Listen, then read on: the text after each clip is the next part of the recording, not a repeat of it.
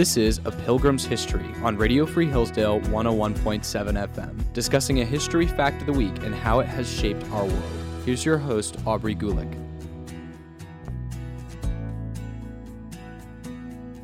Every day, we see our reflection in the mirror, but only the geniuses among us look at our reversed images staring back at us and wonder what would happen if we and the mirror were traveling at the speed of light.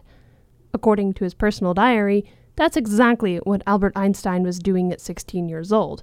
He concluded that, according to the laws of Newton, if he were going at the speed of light, he should see a light wave traveling at the relative speed of zero, and therefore wouldn't see himself in the mirror.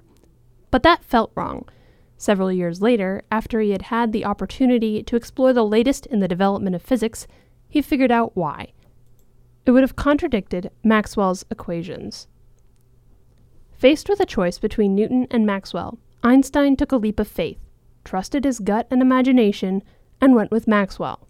Then he set about developing his theory of special relativity and the famous equation E equals mc squared.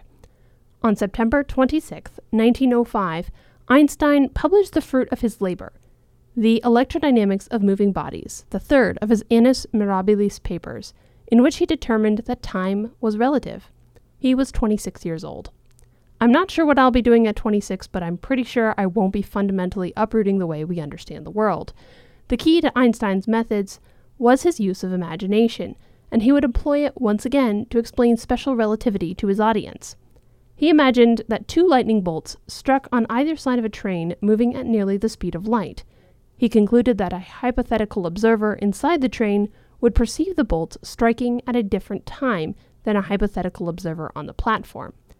One may argue, but trains don't travel at the speed of light.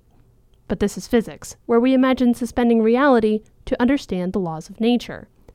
If Einstein's imaginary train didn't travel at the speed of light, we wouldn't understand black holes, and we might not believe in the ever-expanding universe or recognize the impacts, however small, of time dilation. Those may all seem like distant and incredible phenomena, but in the age of space exploration, they're also critical. We live in a universe so amazing that we need a considerable amount of imagination to think God's thoughts after him. You're listening to A Pilgrim's History.